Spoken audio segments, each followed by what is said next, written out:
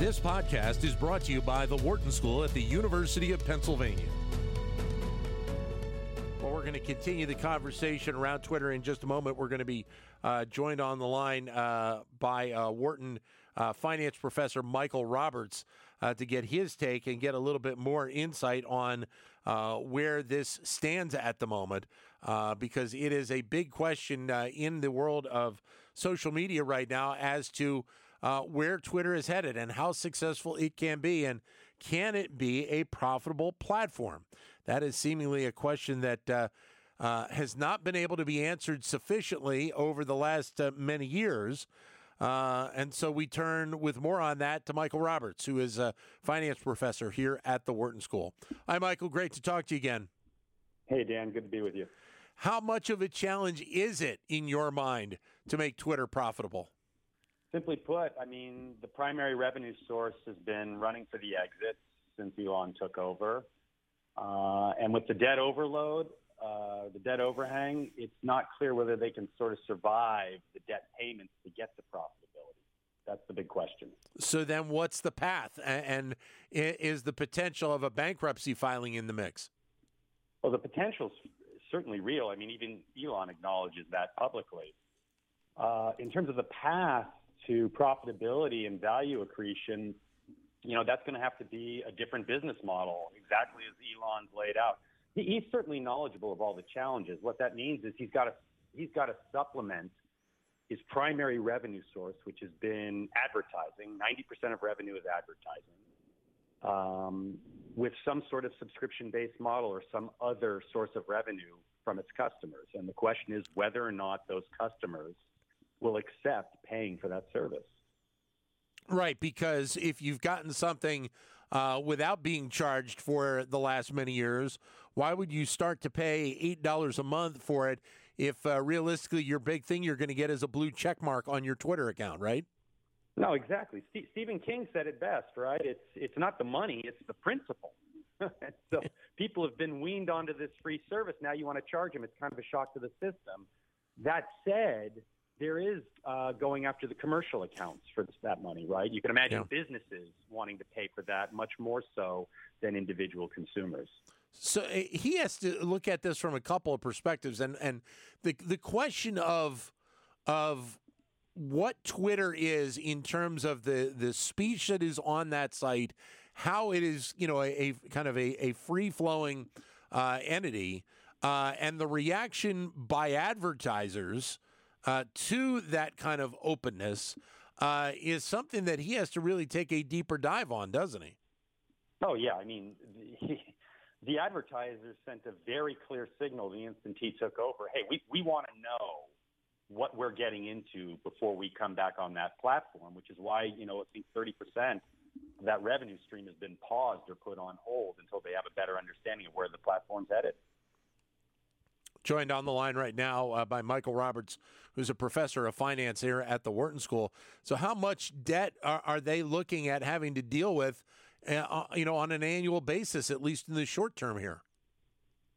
So they're looking, you know, it's not entirely precise because a lot of that debt is floating rate, but they're looking at about $1 billion of annual interest expense at current interest rate.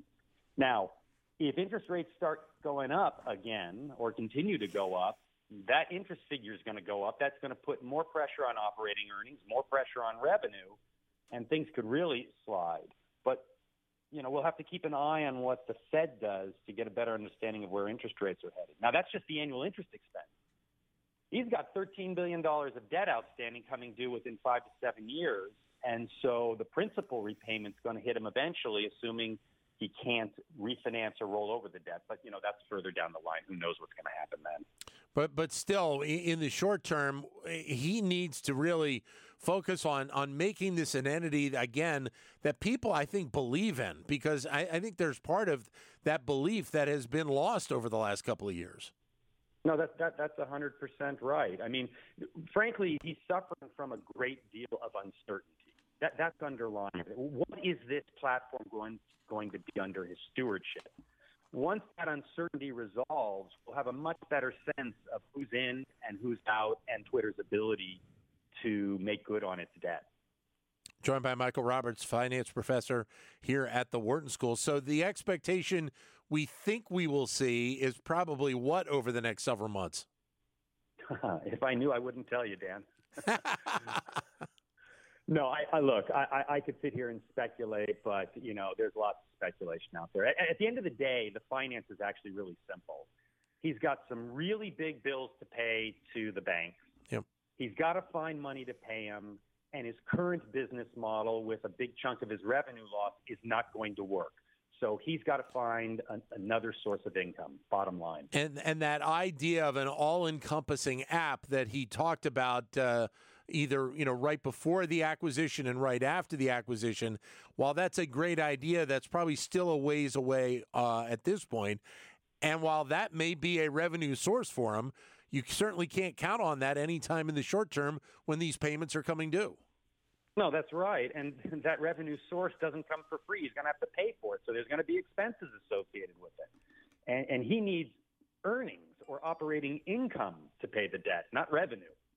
How much could a negative impact on Twitter maybe also have an impact on his other businesses that, realistically, they've been fairly successful to this point?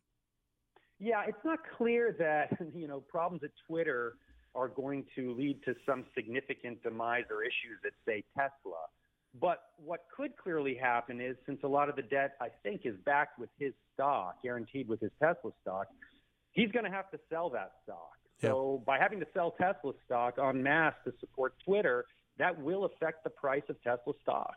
Right, and obviously it changes some of the dynamics of the company as you move forward, depending on who the people are that end up, or the entities that end up buying the stock from him. That's exactly right. It's amazing, Michael. So many people talked about the price that he bought this for, and we know it was well above probably where it should have been.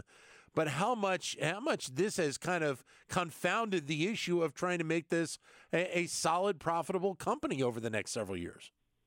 Yeah, I mean, there's two issues there. One you acknowledge, right, Dan, which is he seems to have clearly overpaid relative to some notion of fundamental value of the business.